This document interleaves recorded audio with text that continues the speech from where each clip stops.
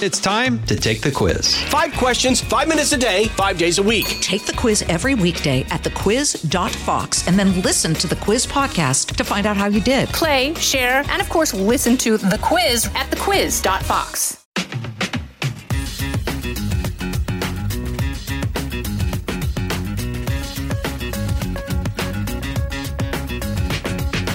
Welcome to the Jason in the House podcast. I'm Jason Chaffetz. Thanks for joining us. We're going to have some good, fun discussion today with Senator Braun. He's the senator from Indiana. He's now put his hat in the ring. He wants to run for governor of Indiana, and we're going to have a good discussion with him, I'm sure. I want to give you some thoughts on the news, highlight the stupid, because, hey, there's always somebody doing something stupid somewhere, and then we'll have that conversation with Senator Braun. So let's jump in first to the news, and, I like to try to touch on things that don't just come and go in just the moment, but, highlight some things that maybe you haven't heard of a little bit.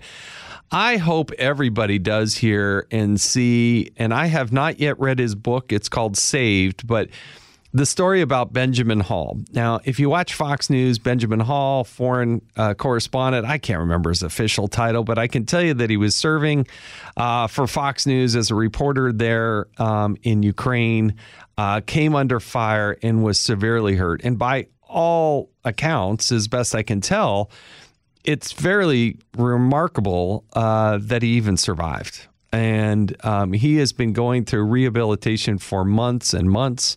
I just saw a video of him. Looks like he had to have a leg that was amputated. Untold number of injuries and emotional toll. He has a sweet family. And I hope we all take chance to look at those people, whether they be like Brian Mast, a congressman from Florida who served our country and was hit by an improvised explosive device while serving in Afghanistan. There are a lot of these inspirational stories out there where people suddenly found themselves on death's door, were able to fight back, and now they have to live a life that's hard. It's difficult. They have to overcome challenges. I think of my own son-in-law. My son-in-law had an accident in a pool and has a spinal cord injury and changed the trajectory of his life. But attitude defines your altitude. He has a shirt that's like that, and our daughter jokes about that too. And I think we can all garner some inspiration from that. And so I hope you have a chance to see, hear, and read the story of Benjamin Hall, and he has a new memoir out. It's called Saved, and I just want to highlight that because I do think it's newsy when somebody is able to overcome those types of obstacles and to see him thrive and have a smile on his face. But boy, he's been through some hard time. That's for sure. Also wanted to highlight a couple stories that I saw on FoxNews.com. NBC News, they have a new incoming boss. And I think the point that was being made here is when they were looking at the reports on the attack on Paul Pelosi. Now, there's body cam footage that is now out. I'm not going to talk about the body cam footage itself, but what's interesting to me is that NBC News put out a fairly detailed report making some really serious allegations that was suddenly pulled back with no explanation as to why it made it through the editorial process to get on air. But then why was it pulled out? And the point of this article is that the new NBC News chief has really got an opportunity to go out and share and try to gain back some credibility there at NBC as to why this happened. Was it inaccurate to start with? Why did it get pulled back? Why was it not aired out? And I think as this new footage comes out, we'll see more and more about the reality of what was happening. But I think NBC News does need to offer some further explanation. And with the new news chief there is that opportunity to do that. That's just my take on it. I also highlighted, again, Paul Pelosi and Nancy Pelosi still in the news. She still serves as a member from the state of California there in the House of Representatives. Personally, my guess, just a guess, not based on any other information than my gut and a guess, she will not make it through this term. She'll get appointed to something by President Biden, maybe be an ambassador in Europe or something glamorous like that. That's my guess. But nevertheless, at least at the recording of this podcast, she's still a member of Congress. And she was slammed on Twitter last week because she reportedly sold 30,000 shares of Alphabet. Now, Alphabet is the parent company of Google.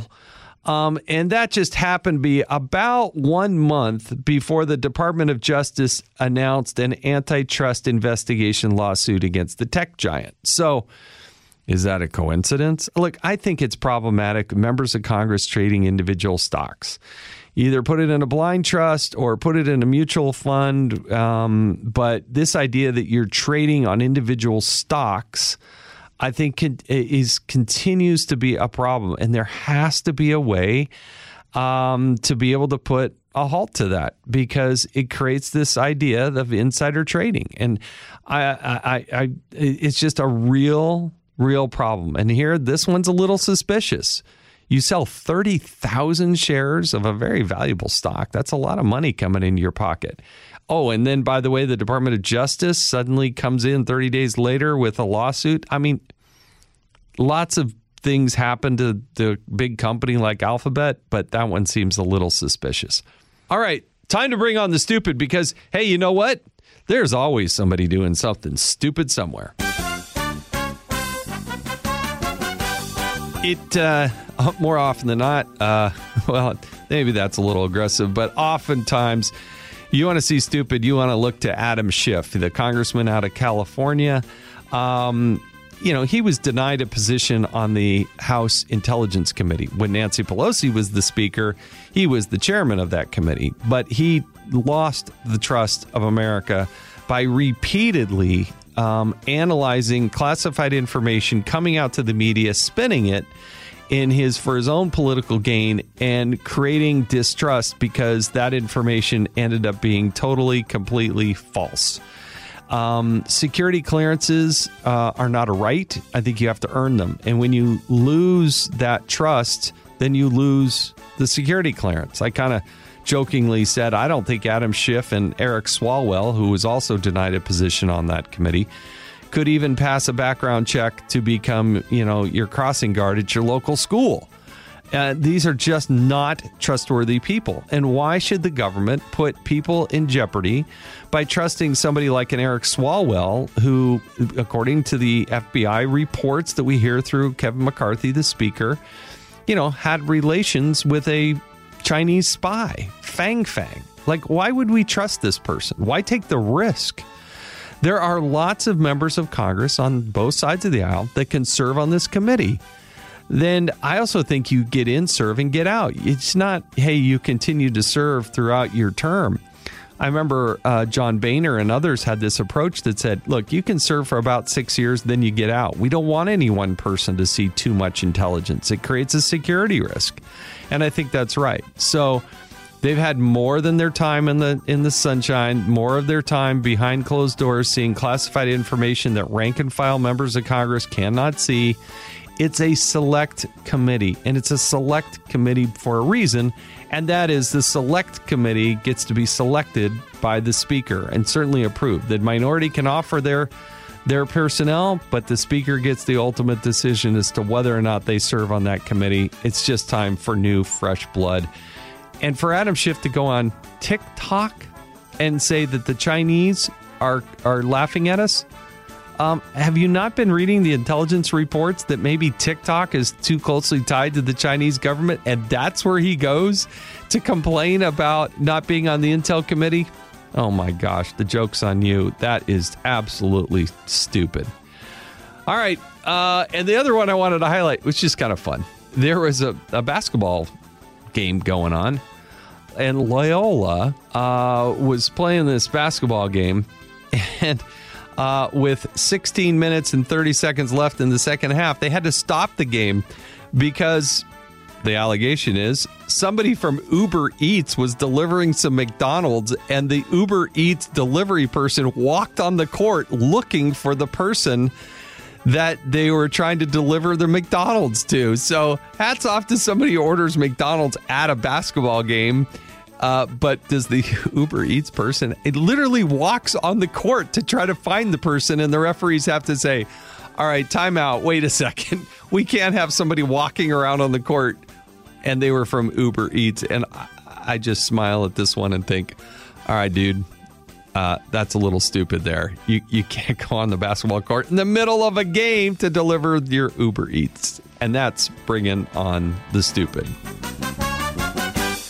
All right, time to get a hold of Senator Braun. I've had some interaction with Senator Braun. I look forward to chatting with him. And he is a freshman senator from Indiana, but now he said, hey, I'm not running for a second term. What I want to do is I want to run for governor of Indiana. He said businessman at heart, and I look forward to this conversation. So let's dial up Senator Braun from Indiana.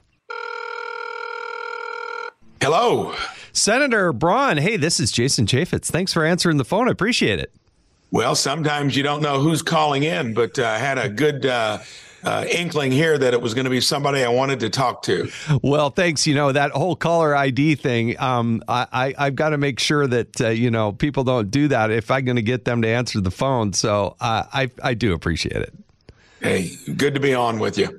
You know, I've had the pleasure of interacting with you a bit. And actually, one of my former staffers, Katie Bailey, has been one of your key staffers. And so I've kind of got to know and see and pay attention probably as much as anybody, just because I really do appreciate her. She's really hardworking. And I've just really admired what you've done in running for the Senate and being in the United States Senate.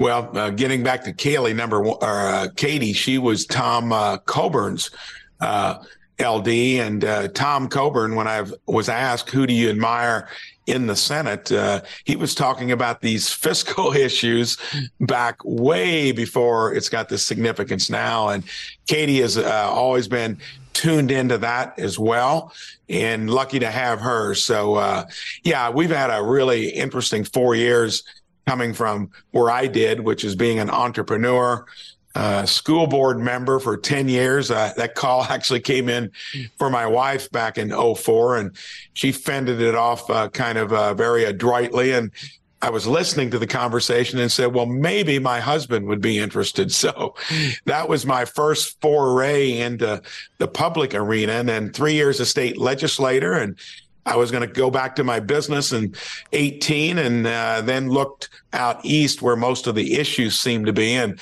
that got me motivated to run out of nowhere to run for Senate. And the rest is history, I guess, at this point. Yeah, but you didn't take the easy path here. I mean, you had to run the gauntlet the way you did with somebody who essentially, you didn't really have a political pedigree here. It wasn't as if you had, done all the classical things to suddenly run for Senate, but you were able to kind of shoot through the middle. And that's a testament to you personally, what you said, how you did it, and people just ultimately believing in you.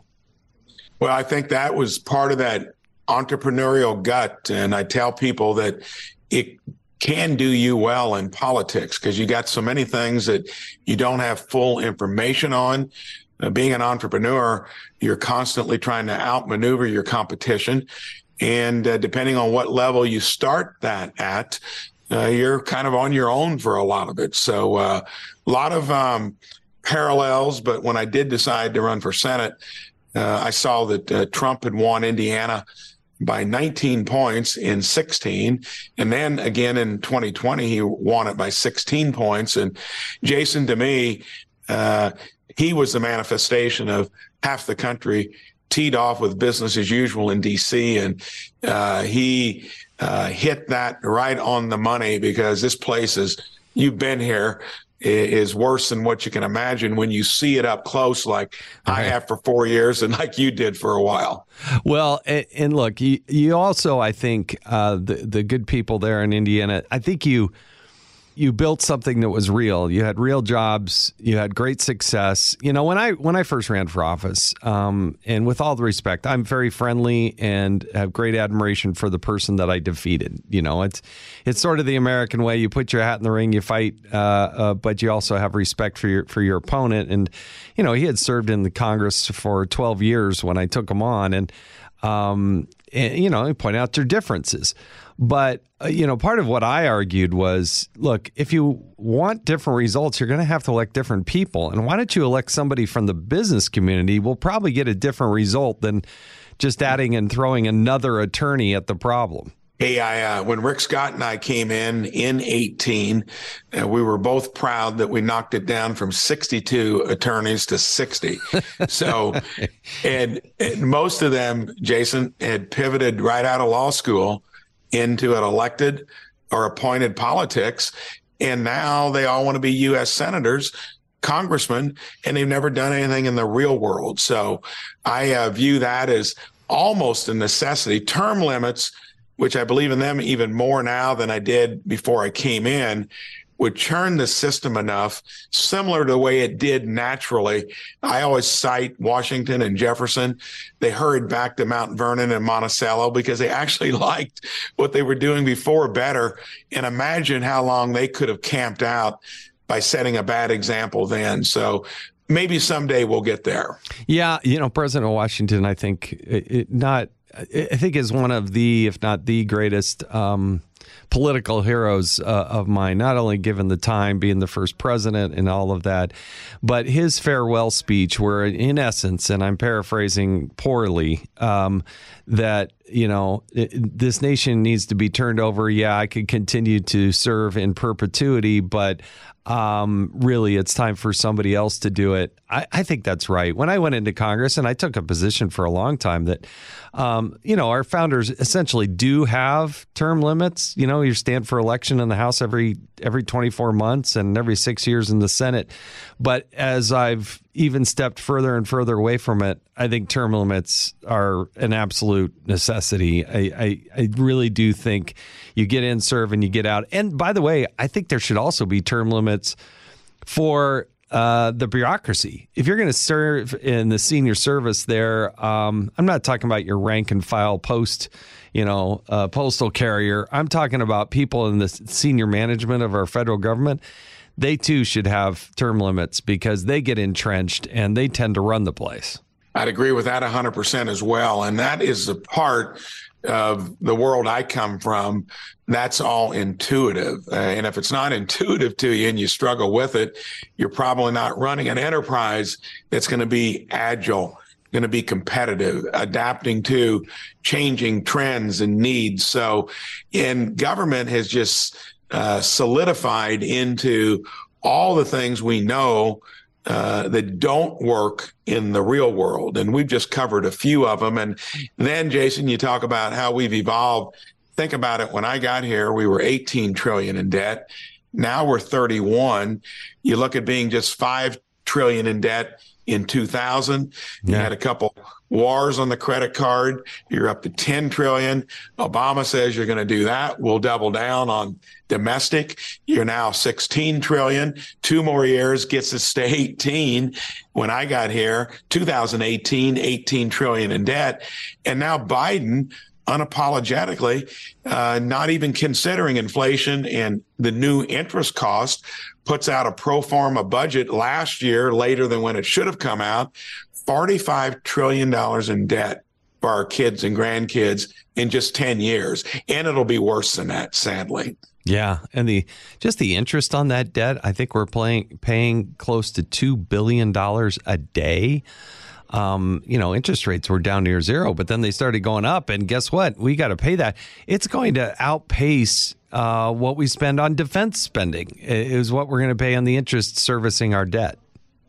And that is shameful because we got a group of senators. We call ourselves the Breakfast Club. And we are talking about these hard issues, doing a press conference every Wednesday at 2:00. And it's really been getting a lot of attention. It's the first time in our chamber, we're throwing this stuff out there and trying to make it very easy to understand, not sugar-coating it. And that crowding out effect you're talking about, I had fun with the reporters right before Christmas. I said, does anyone out there know what 1% of 30 trillion is? Jason, that's got so many zeros, you'd have to really be good at math. And 15 seconds of silence. And the first one that stepped up said 300 million, because that seemed like a huge figure.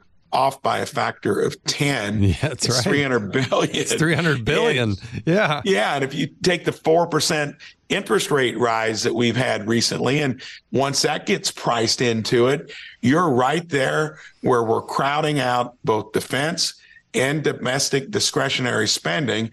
And 6 to 7 years down the road, interest will be equal to the total of both of them. And that's when we're going to really hit the ditch hard.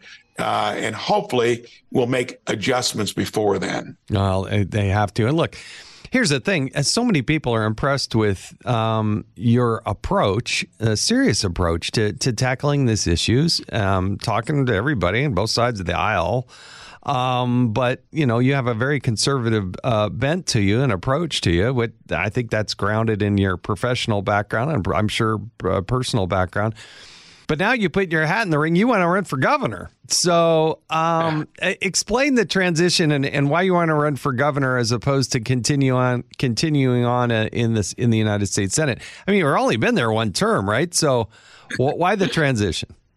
Well, I wasn't going to do it more than 2 terms. And when you get to, I feel as snappy as I did 10 to 15 years ago, but you'll find out every year, once you get to a certain point, that marginal year in the future, it takes a little more thought than maybe what it did 10, 15 years ago. So it's going to get worse out here, Jason, before it gets better.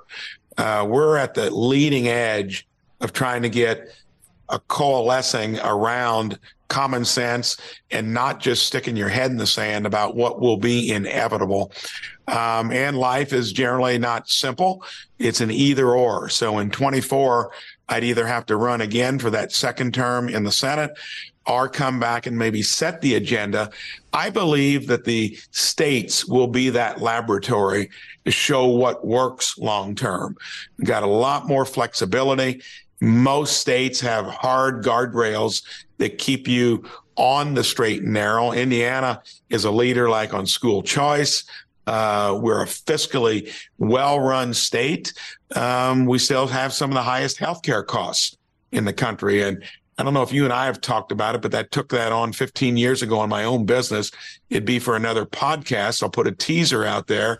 I reformed it, cut costs by 60%, have not had a premium increase for my employees. Well, my kids now run the business. So in 15 years, it can be done. Wow. And we've utilized market tools, even in a system where that doesn't work very well. A lot of that kind of stuff I can orchestrate as governor.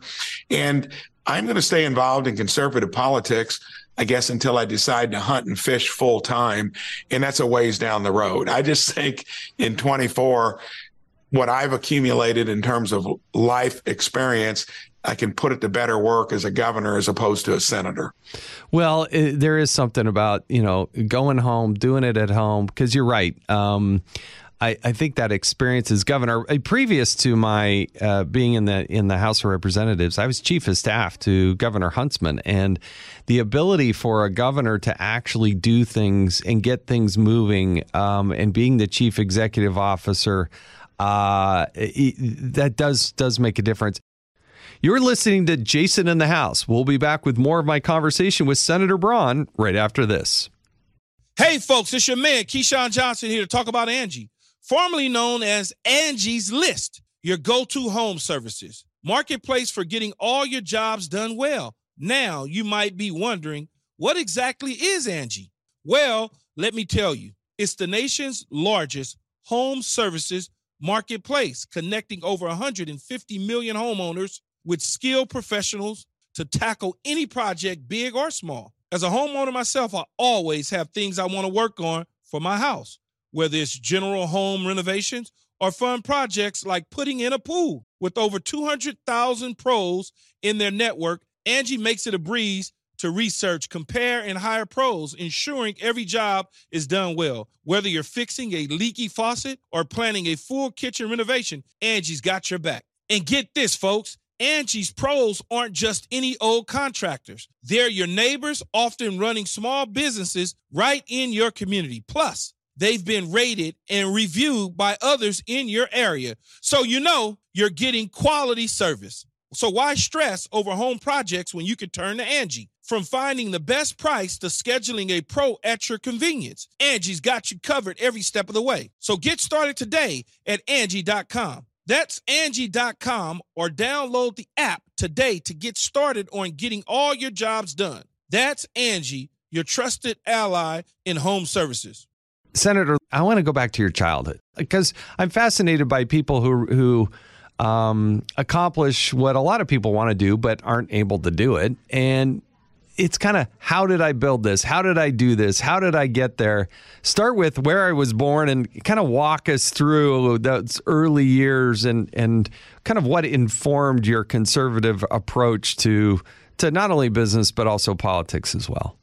It's a great question because I get it asked often once you've taken a little business over 37 years and turned it into a national company, and you've done it in your hometown, you do get involved in politics. And often what follows is, who was your mentor?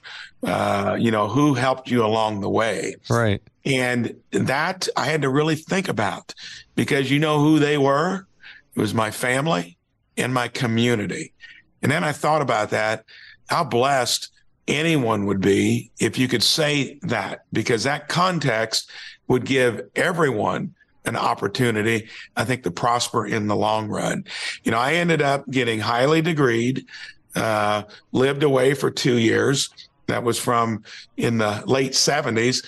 And then, unlike anyone else, then we moved back to my hometown. My wife and I went to grade school together. We hardly associated at all until our senior year in high school. And I always ask her, after we got married 2 years right after we graduated from college, dear, how many people told you that you were really, really lucky? And she was so nice. She said, well, there were a few. So I got lucky there. And we wanted to raise a family, raise 4 kids, 3 of whom now work in my business. But if you go way back, I came from a community that was pretty monolithically German Catholic. That's got a lot of heritage with it. It was very faith-based. It was a close-knit community, which I think has nicely expanded itself in a way that's broadened itself out as a community. But that was the context. And other than that, I was a normal kid. I was mostly interested in sports. Books came fairly easily. Didn't really pay much attention to them until I was later on in high school, and then wanted to be a doctor, wanted to be a surgeon, until I found out that was going to take 9 years. So even once I got in college, I started shifting gears to get to that right place, which was eventually going to business school. Tell people all the time, you got a lot of forks in the road. If you're blessed with a solid upbringing, which I was, life is going to be easier in the long run. We need to figure out how to get that as a context across the country. And that's not an ideal that I think is impossible to reach, just something that was there a little easier to attain. We just need to find out how we adapt it in maybe some of the urban areas that have lost that. And when you lose those roots, I think there's a reflex to turn to government. And I've never found government at the national level to be the answer. It should maybe be a backstop. The founders never intended it to be the primary function in our lives. And I'll keep preaching that, until I get many years down the road. Tell us a little bit about sort of Indiana values. You know, we talk about flyover country. We talk about the heart of the country. You know, it's really hard for me to find somebody who was born, raised, and grew up in Indiana that isn't just a downright nice person. Like, I can't think of somebody. I just can't. And it's got a reputation for that, and that's earned. But what is it about Indiana that's just, good family values? our state nickname Hoosiers. It's got a lot of different derivations in terms of how we got there, but generally the other H goes with it, Hoosier Hospitality. And we are hard workers. We are enterprisers. My hometown was blessed with probably more entrepreneurs per capita than any other place in Indiana, which is an entrepreneurial state. So that means we are risk takers. Oftentimes, Jason, people will ask, well, what's the differentiator? I say a few simple things. You've got to generally be willing to take a risk. If you don't take a risk, you're in that broad band of mediocrity. You don't want to bet the farm. Hoosiers are willing to do that. Hoosiers are self-reliant, but also appreciate the community. You throw faith, family, community, enterprise in there, and kind of a context of a state that's grown up with a kind of an independent streak. You can't ask for a better place to grow up. And then the other H is humility. Almost all Hoosiers are not going to be crowing about what they might have done.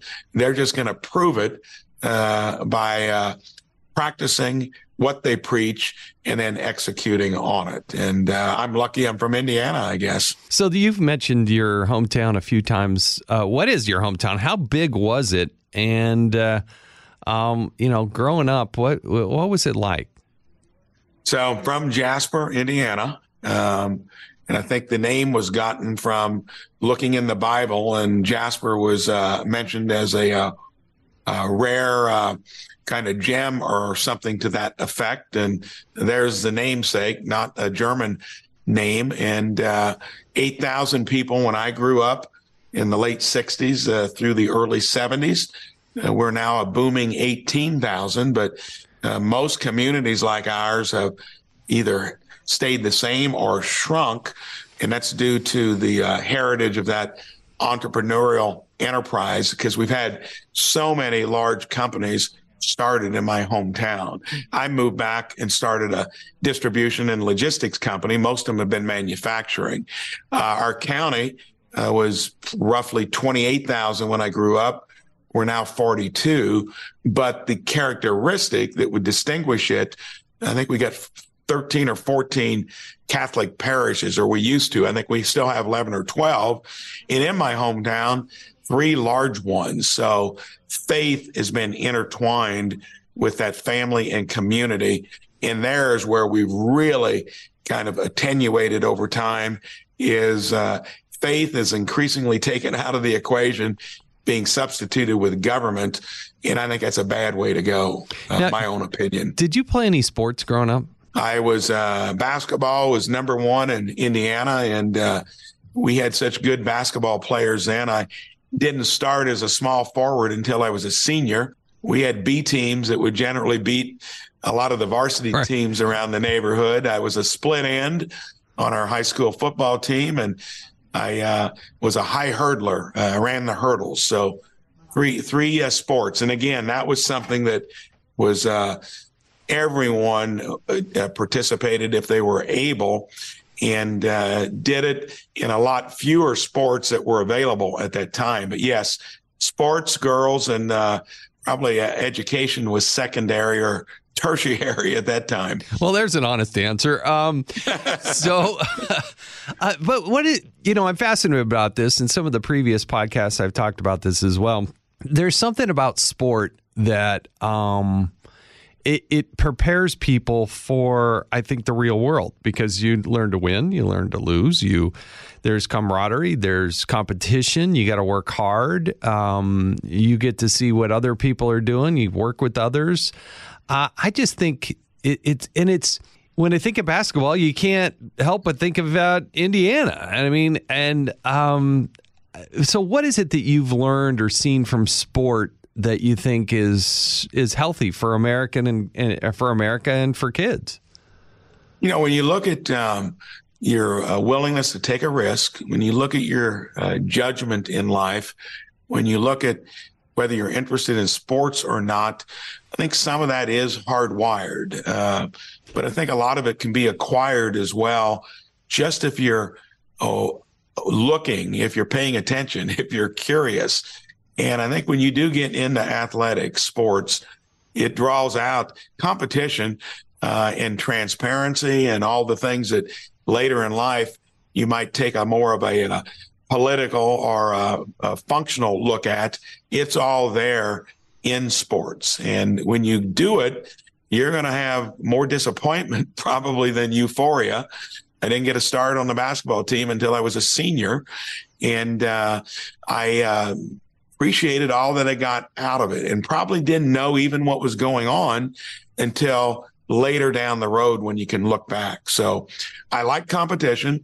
I like sports being intertwined with formal education in the books. And I think when you combine the two of them, you're going to get the best out of any individual. And it doesn't mean that anyone has to do both of them. You can do either one of them. But as long as you're not thinking that life is going to be laid out comfortably in front of you, and where you're going to depend on especially government to be your business partner in life, you're going to learn early on through competition that it works. It works in the private sector. Right now, I think we're in the throes of trying to replace private enterprise and competition and transparency. A lot of the large companies, once you're successful, Jason, lean to government for protection and forget their roots. I'll never forget my roots. I embrace competition, transparency. School choice would be an example of that. When you have one of anything, even if you competed to get there, that's not a good place to be for good outcomes in the long run, whether it's in government, academics, or the business world. I think you're absolutely right that too much of the dependency and there needs to be a safety net. We don't want anybody to totally fall down, but that's temporary. Let's help you get back up on your feet, become self-sufficient. And but if you're just going to game it to try to do the least, that's not a formula for success. Not for the people who fund the government, which is us, the taxpayers, but it's also not for the individual. And Exactly. And this is why I continue to gravitate back to sport. You're right. You aren't going to all have the euphoria of becoming the state champions, but if you learn to do those things and work hard and work smart and see success around you and experience winning and losing, I think it's a real plus. And I worry that today's generation, they aren't out there. They're so tied to their phones. They're so tied to social media that they don't go out and have real experiences and just go out and play until it's dark and cold and hungry. And then you come in, in their bigger cities. I worry about just the safety and security and the ability of somebody to get out and try something and do something new and have life experiences. And there's a lot of concerns. I guess the older I get, the bigger the perspective is and the concerns about the macro approach to how we create an opportunity for our younger generation to thrive. And it's so important. When I was on a school board from 2004 to 2014, of course, we weren't wrestling with critical race theory, right, masking kids, trying to teach, remotely. And being a senator, I was able to ask Cardona, our Secretary of Education, when he had just come through Indiana, and he was complaining about the school board meetings being a little rowdy because our guy didn't win. And then the subject changed to who should be the most important stakeholder in our kids' own education. And he was having a lot of trouble getting parents, out of his mouth. And that family and parental involvement, it's a must. School choice. Indiana's been at the forefront of it. More states are catching on. And I think that it is so important that even there, we don't lose sight of choice and competition, because it really hones any endeavor to be better. And whenever you have too few, it starts to operate like government, which you got to constantly keep it in line. Right. In a place like DC that has its own printing press and can keep swiping the credit card annually, it's even worse. So, yes, a lot of that applies at those most seminal basic levels. And then you get to a place like where you've served, where I'm serving currently, and so much is at stake, I think, for the future of our country, where you can't look to a place like this to be leading your life. It does not have a good long-term outcome in my mind. No, I think you're absolutely right. You're listening to Jason in the House. We'll be right back. All right, Senator, we're going to transition here a little bit as we kind of get near the end of this podcast. I got to ask you some personal questions. And, no matter how many basketball games you've watched, participated in, you're probably not properly prepared for this, but, we're going to do it anyway. I hope that's okay. I'll go for it. All right. It's good to make you a little bit nervous. Everybody likes somebody in politics to be a little bit nervous. So, okay. All right. This is just personal stuff. We want to have a little fun with this. What was the first concert you attended? Sha Na Na. Really? In Indiana? In Bloomington, yes. All right. Okay. Yeah. What was your high school mascot? A Wildcat. All right. Well, that makes sense. That's better than most. I appreciate that. Yeah. What was your first job? Like, not, hey, your mom and dad saying, hey, you need to take the garbage out on Tuesdays. Not that. Like the first job away from your family. What was the very first thing you actually got paid to do?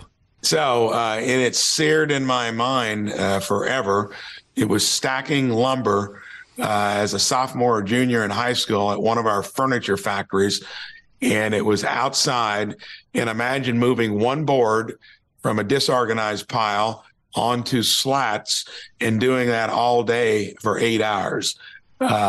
You'll appreciate the value of hard work, and maybe it'll give you some guidance on what you may not want to do. Yeah. I talk a lot about some of my first jobs, and I learned real quickly I was a white collar guy. I better get some skills because my, pulling weeds in Arizona in the summer was tough duty, what I was doing back in the day. But and then, by the way, my second job was learning how to weld when I was in college, and I could still pick up a stick and I think lay a bead down. So I was thankful for that. Oh, very good. Very good. All right. If you could meet one person, if you could go to the family and say, hey, guess what, folks? We got somebody fun coming over tonight. Anybody in history, dead or alive, you could have one person come over and spend the evening, break bread with them and have a little discussion. Who would that person be? It would clearly be Thomas Jefferson, because I look at, what he did to form the system. He was at that early stage of when we were pioneering. He issued and chartered the Expedition West.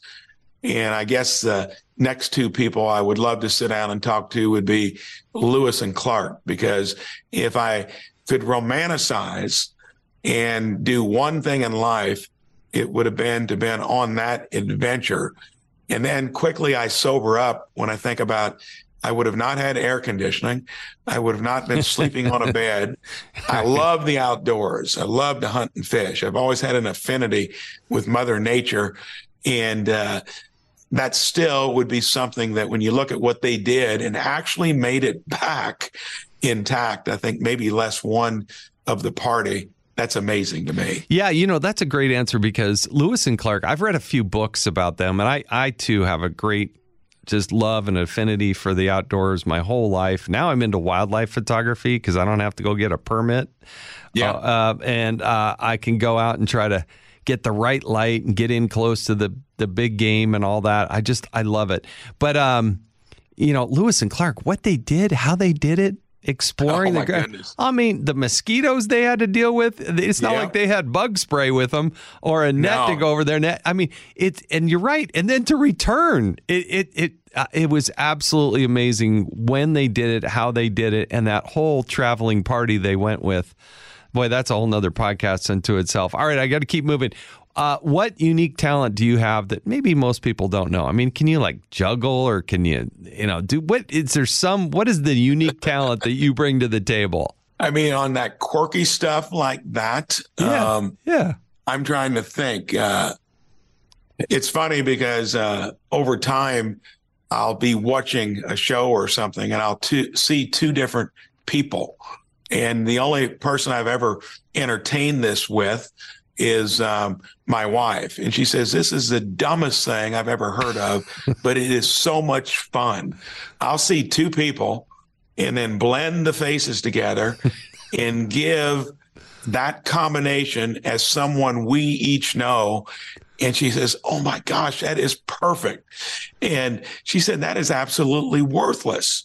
But anytime, and I do that at least once every 2 months, we'll just be watching something and she'll have to laugh so hard because it's a perfect combination of two different people. I've never heard anybody else even try that, but that is kind of like a worthless talent that we have fun with. Yeah, I think you could chalk that up to worthless talent. My wife and I actually do something similar to that. We don't blend the two, but we play that little look-alike game where you're like, we were in the airport recently and we're walking down and she'll say, hey, have you seen, and she'll name a person lately. And I know that's a clue to start looking around. And sure enough, I'll be like, oh yeah, they're right over there, because it's just the look-alike game. It's not derogatory in any way. It's just the idea that, yeah, that really looks like somebody that we both know. And it does put a smile on your face and like, no, that's not good one. Or like, oh my gosh, that's what's the word? Doppelganger, whatever that word is. Yes. That's it. All right. Just a couple quick more. Pineapple on pizza. Yes or no? You mean together? Yeah. No. Yeah. Okay, good. That's a good answer. That's the judges love that answer. It's just not right. It's just not right. Best advice you ever got? To get a line of credit when you don't need it, because when you need it, you won't get it. Right. That is good advice. See, you are truly a business person. That's a great. It's so true. It's absolutely true. Senator, I thank you for your time. Thank you for your service. It's hard to be away. It's hard to be serving in nobody's going to shed a tear for all the airplanes you've been on and time away from the family and your wife and all that. But I recognize it and I see it, and I wish you nothing but the best of luck as you run for governor. We need good people who get into public service, and you just strike me as one of the people who talks from their heart and really cares and can do the right thing and has success that can help mentor and move a state and do some innovative stuff to really make a difference in people's lives. So good luck for that. Well, thank you so much, Jason. Always enjoy our conversations. All right, I can't thank Senator Braun enough. Very kind of him. Really is a good person. He's not the big flashy guy who's going to be on every show all the time. But when you talk in terms of competence and reliability, I can just tell you, over the years that I've kind of gotten to know him, he's just a very trustworthy person who works hard, works smart, does the right thing. And we need more of those kind of people running for Congress and running for the United States Senate and running for governor, quite frankly. Just good people who care about their country, have had great success, and now the latter part of their career, they're willing to serve. And I think that's a good thing. So I thank the senator for joining us. I want to remind everybody that you can listen ad-free with a Fox News Podcast Plus subscription on Apple Podcasts. And Amazon Prime members can listen to this show ad-free on the Amazon Music app. I hope you're able to rate this. I hope you're able to subscribe to it, but certainly rate this. I would appreciate that. And head on over to Fox News Podcast Networks at foxnewspodcast.com. They've got good colleagues that have great shows out there. So again, like it, rate it, review it. That would be great. And join us next week when we have another exciting guest. I'm Jason Chaffetz, and this has been Jason in the House.